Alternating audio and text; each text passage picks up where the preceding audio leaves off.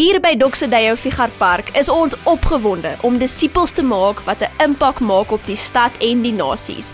Ons hoop jy geniet vandag se boodskap. Dis vir my so lekker om vandag saam met jou te kuier hier aan die einde van 2021 en miskien is jy op pad met vakansie al reeds, as jy nog nie is nie, daar's 'n paar opwindende geleenthede wat nog by ons verskillende kampusse gebeur en jy moet asseblief seker maak dat jy verseker nie ons Kerssangdiens misloop nie, sowel as wanneer jy met vakansie gaan al ons dienste natuurlik nog aanlyn beskikbaar wees en dit sal so lekker wees as jy connected bly deur hierdie hele vakansietyd. Nou, vandag gesels ons oor die laaste gedeelte in ons reeks Awaken to Life. En wat 'n fenominale reeks was dit nie, om ons eintlik wakker te maak vir hierdie realiteit van wie ons is in Christus en wat die Here droom oor ons lewens en hoe ons amper partykeer dit mis wat die Here met ons wil doen. En ons gesels uit die storie van Israel en hoe God opgedaag het om Israel te kom red uit die land van slawerny. En as ons na hierdie storie kyk, dan sien ons in wese eintlik so ons storie ook, hoe God opdaag en ons kom red uit die wêreld van sonde, uit die land van verlorenheid en hy ons kom sit in 'n wêreld van belofte, in 'n nuwe wêreld waar ons nuut is en waar ons moet ontdek hoe lyk die nuwe ek wat ek geword het, die oomblik toe ek myself aan Christus oorgegee het en ek tot redding gekom het. Nou God se pad wat hy stap met Israel was nie net om hulle uit Egipte uit te haal nie. Hy moes ook Egipte uit hulle uithaal. En so is die Here ook besig om ons te laat ontdek, wat is daardie verskil tussen om vry gemaak te wees teenoor om waarlik vry te leef. Jy sien, om vry gemaak te wees vra 'n oomblik. Dit was dalk 'n handopsteek in 'n kerk. Dit was dalk ergens jy alleen wat jy die Here ontmoet het, waar jy jou geloof in hom gesit het. Dalk was dit iemand wat saam met jou gebid het. Dalk was dit ergens in 'n gebedsvertrek van 'n kerk of maak nie saak waar dit was nie. Dit was 'n oomblik. En so het Israel 'n oomblik beleef waar die Here hulle kom uithaal het uit Egipte. Dit was 'n oomblik net soos wat ons deur die dood van Jesus Christus gered word. So was Israel gered deur die dood van eersgeborenes. En hierdie was 'n profetiese oomblik om te vertel van die kruis en wat Jesus gaan kom doen. Maar daarna is daar 'n pad wat die Here met hulle stap en hy vat Israel van 'n oomblik van vryheid beleef na 'n lewe waarin hulle in vryheid leef. En die wonderlike ding is eintlik dat wanneer die Here hulle kom uithaal uit Egipte, die eerste ding wat hy doen, is om nie vir hulle 'n klomp reëls en instruksies en wette te gee nie. Daar was later 'n wet wat gekom het, maar lank voor die wet in Exodus 13 reeds, dan daag die Here op en hy sê, ek gaan myself teenwoordig maak by julle. En in hierdie hoofstuk in Exodus 13 vers 21 en 22 lees ons hoe daar 'n wolkkolom bedags met hulle saam was en hoe daar 'n vuurkolom in die nag by hulle was, sodat hulle altyd die teenwoordigheid van die Here kon beleef. Kan jy dink, dit is so wonderlik dat geen Israeliet kon ooit in daardie tyd sê, waar's die Here nou? Hy het ons nou uit Egipte uitgehaal en nou is ons hier in die woestyn, want as hy sou vra, waar's die Here, dan sou iemand net na die wolkkolom of die vuurkolom wys en sê, maar daar is die Here. Hy het homself kom teenwoordig maak in die vorm van hierdie wolkkolom. En dit is so amazing om te sien hoe Israel, hulle word die beste tipe van volgelinge van hierdie wolk. They become followers of the cloud. En so wanneer ek en jy tot redding kom, is die eerste ding wat die Here doen, en dit is so amazing dat dit juist die oomblik van redding is, dat God sy Heilige Gees ook binne in ons kom sit, en skielik leef ons hierdie nuwe lewe, nie uit ons probeer nie omdat ons harder gaan werk daaraan nie omdat ons meer God gaan probeer beïndruk nie, maar omdat ons van die binnekant verander is deur die teenwoordigheid van God self. God het sy adres geskuif en hy het by jou kom intrek toe jy Jesus aanneem, en vanuit daardie teenwoordigheid van God in jou lewe, stap hy nou met jou die pad om te ontdek wat ware vryheid dan beteken. Jy sien, so baie Christene leef eintlik in 'n snooze zone. Nou ek weet nie of jy ook soos ek is nie, as ek my vrou kwaad wil maak, moet ek die wekker stel, en ek moet, as hy afgaan om snooze, en nog so 5 minute probeer lê, en dalk 'n tweede of 'n derde keer dit probeer doen.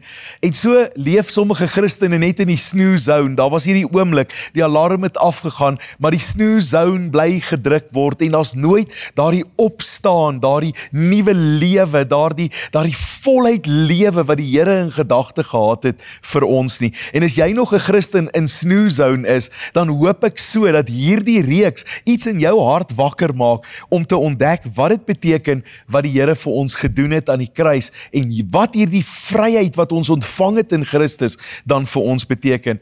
'n Kerkvader met die naam van Erianus het die volgende gesê, hy sê, the glory of God is man fully alive.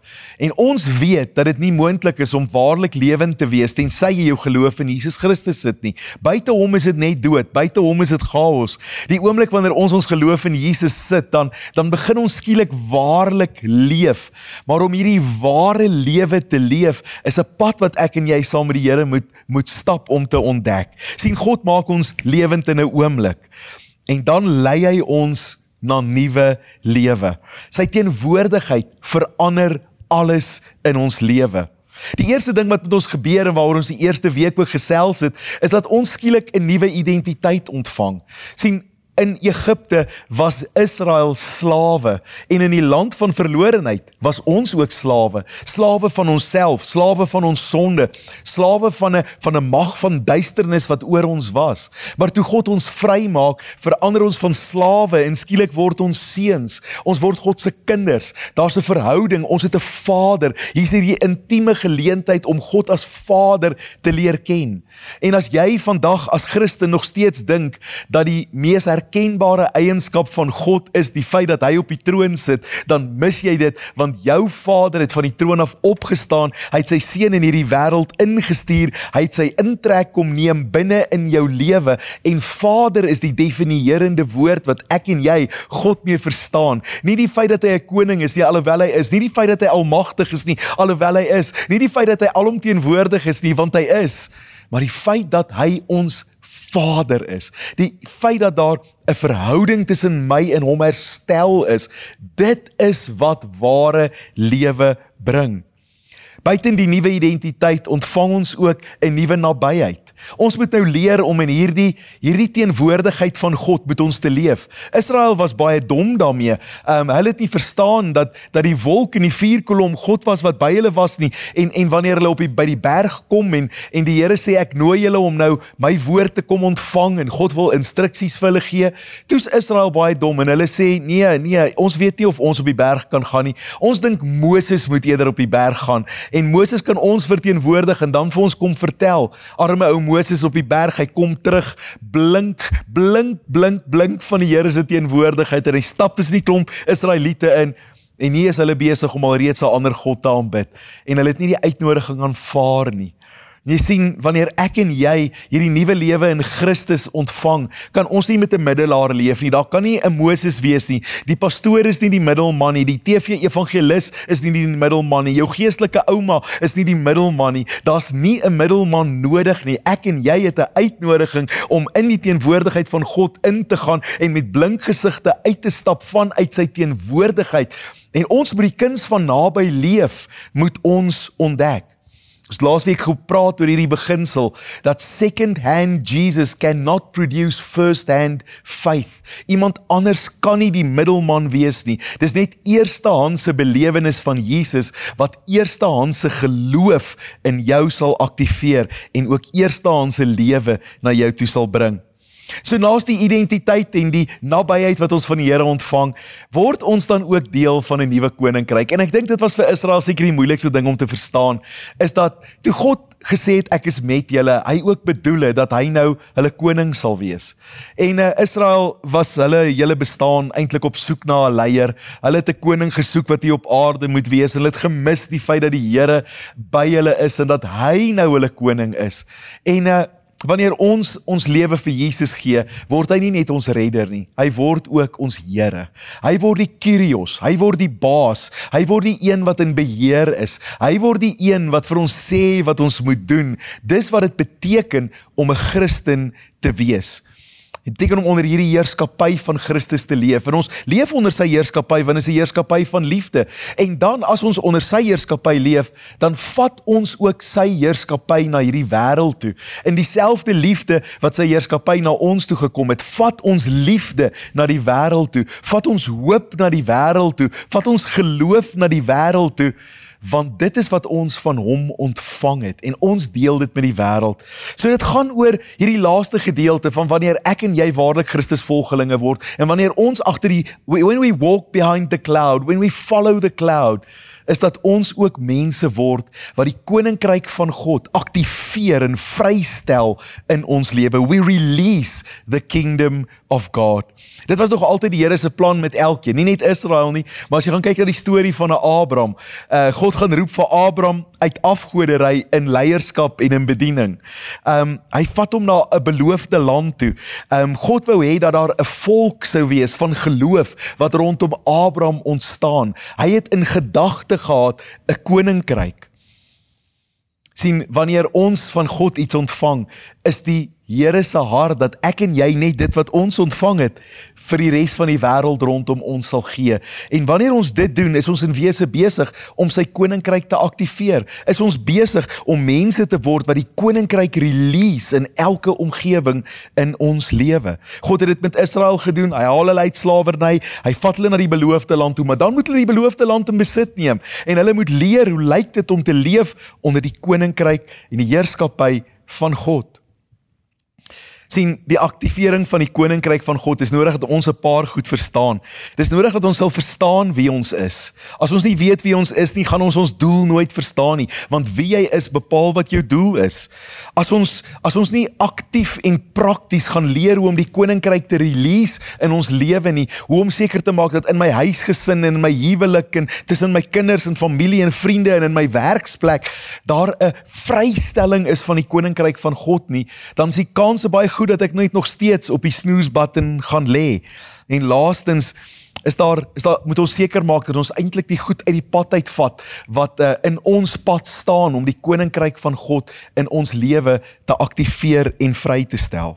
So die eerste ene is wat ek en jy moet verstaan is dat identiteit bepaal doel. So wat ons daar in die eerste week oor gepraat het, hierdie nuwe identiteit in Christus, hierdie feit dat ek nie meer slaaf is nie, maar seun is, dit bepaal ook nou my doel. Jy sien, as ons praat van 'n hamer, dan sê ons 'n hamerkap. As ons praat van 'n saag, dan sê ons 'n saag. Maar wanneer ons praat van 'n mens, dan is dit amper half of ons die vraag wil vra, nou waarvoor is ek gemaak?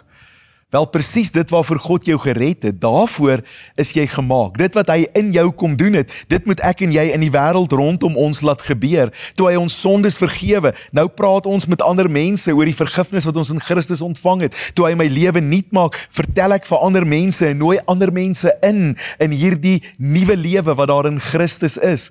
Ek kan nie meer dieselfde my huwelik of my gesin of my werk bedryf nie. Ek doen dit nou op 'n nuwe manier, omdat ek nuut geword het. Sien, God stel meer belang in wie jy is as in wat jy doen.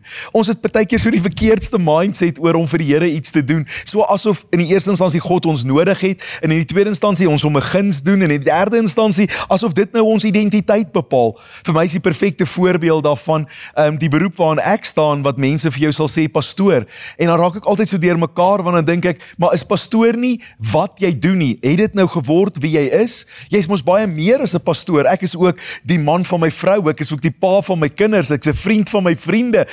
Dis baie meer as net hierdie een titel wat ons gaan vasmaak aan 'n individu, en daarom hou ons niks van die titels nie, wil ons dit nie gebruik nie, en wil ons ook nie sien dat jy word dit wat jy vir die Here doen, en jou roeping wat jy uitleef nie. Jy's baie meer as dit.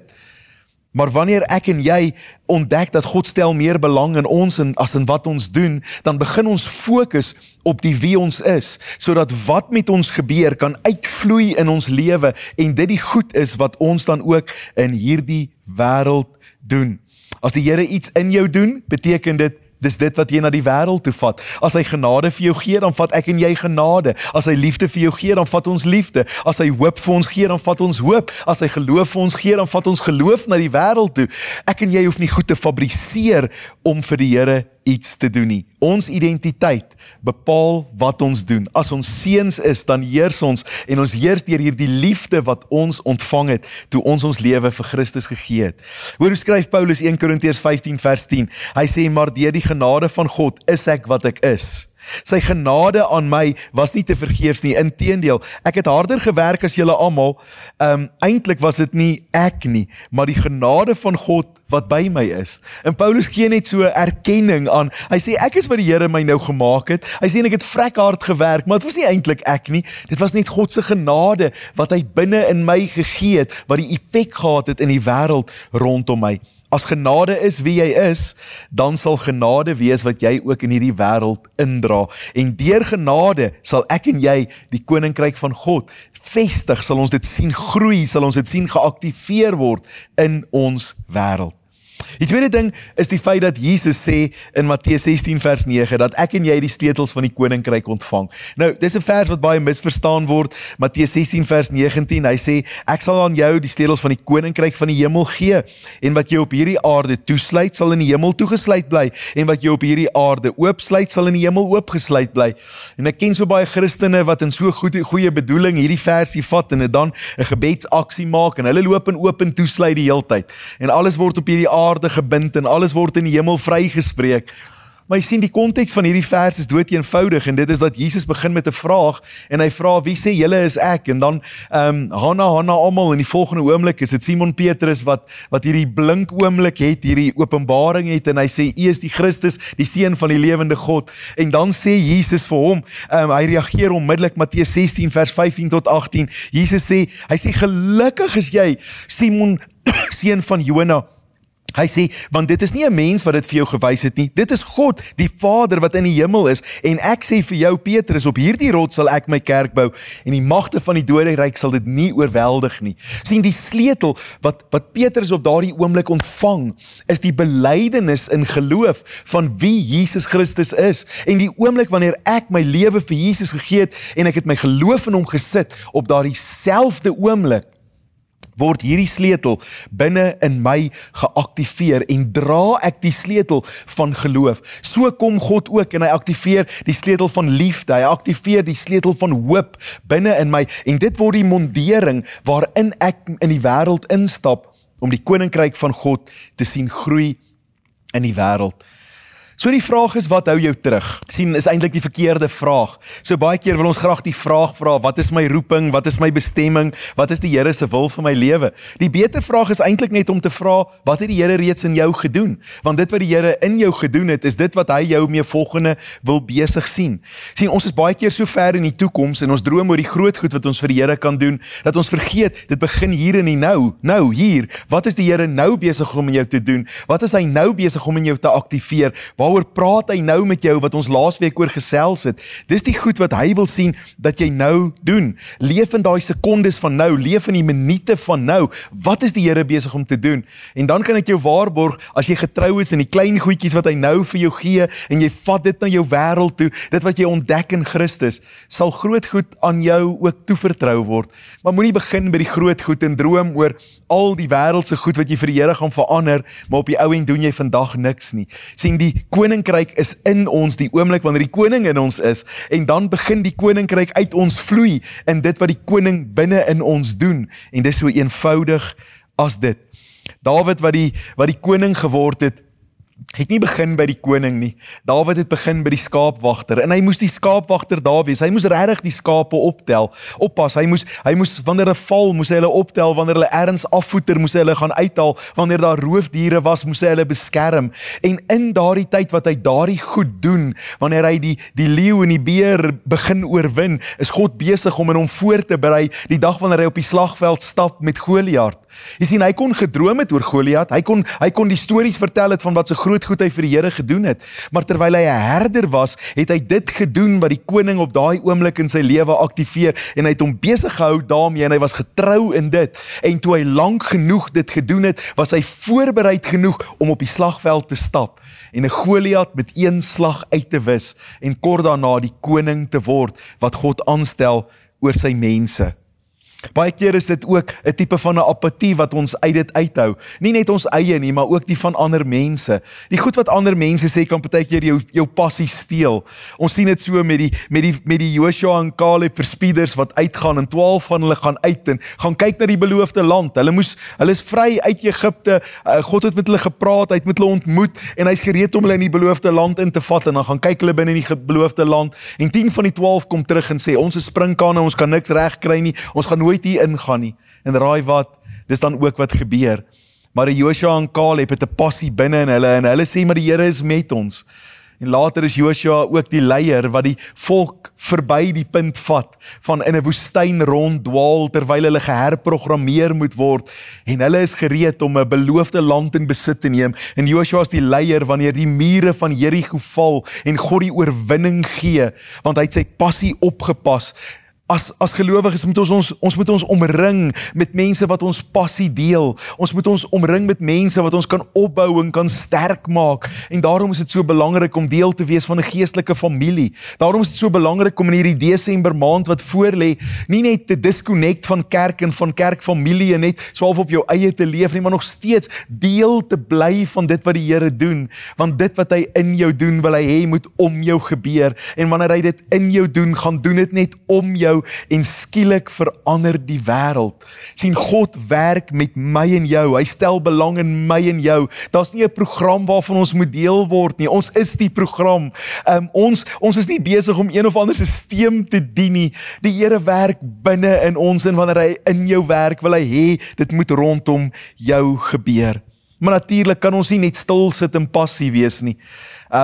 Ek het skielik, nadat ek geopereer is en so 'n bietjie gewig verloor, kry ek verskriklik vinnig koud en nou gistermiddag probeer ek in die swembad klim en ek besef dit is glad nie meer so maklik nie. In die verlede het ek sommer ingeduik en dit was verby en nou moet ek so stukkie vir stukkie ingaan en mense is eintlik bang om nat te word.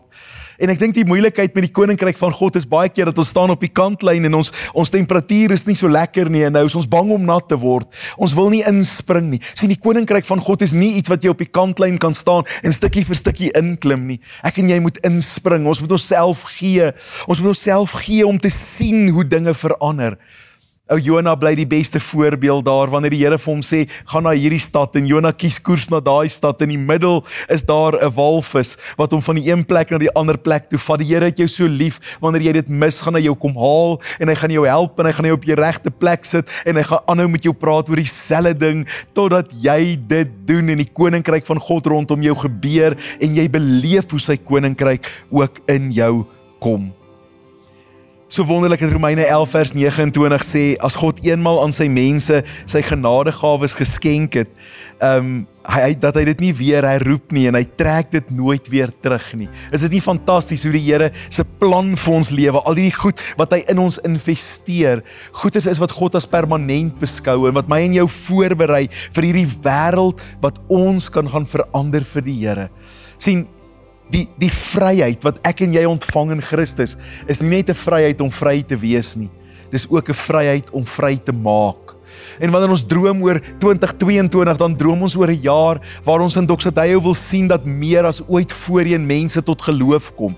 Ons wil sien hoe meer as ooit voorheen mense bedien word in hulle pyn met die liefde van Christus. Ons wil sien hoe meer as ooit voorheen in die volgende paar jaar die hoop van die koninkryk van God in ons stede gevestig word, want ons ontvang geloof en nou gee ons geloof, ons ontvang liefde en ons gee liefde, ons ontvang hoop en ons dra hoop in hierdie wêreld in.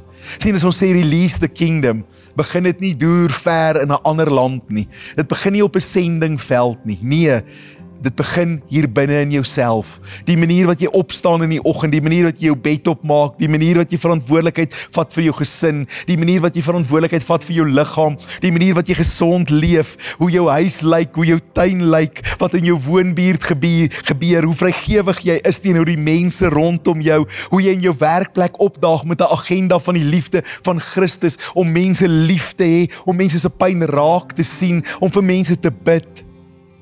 Dit gebeur in jou vriendekring, dit gebeur in jou kerkomgewing.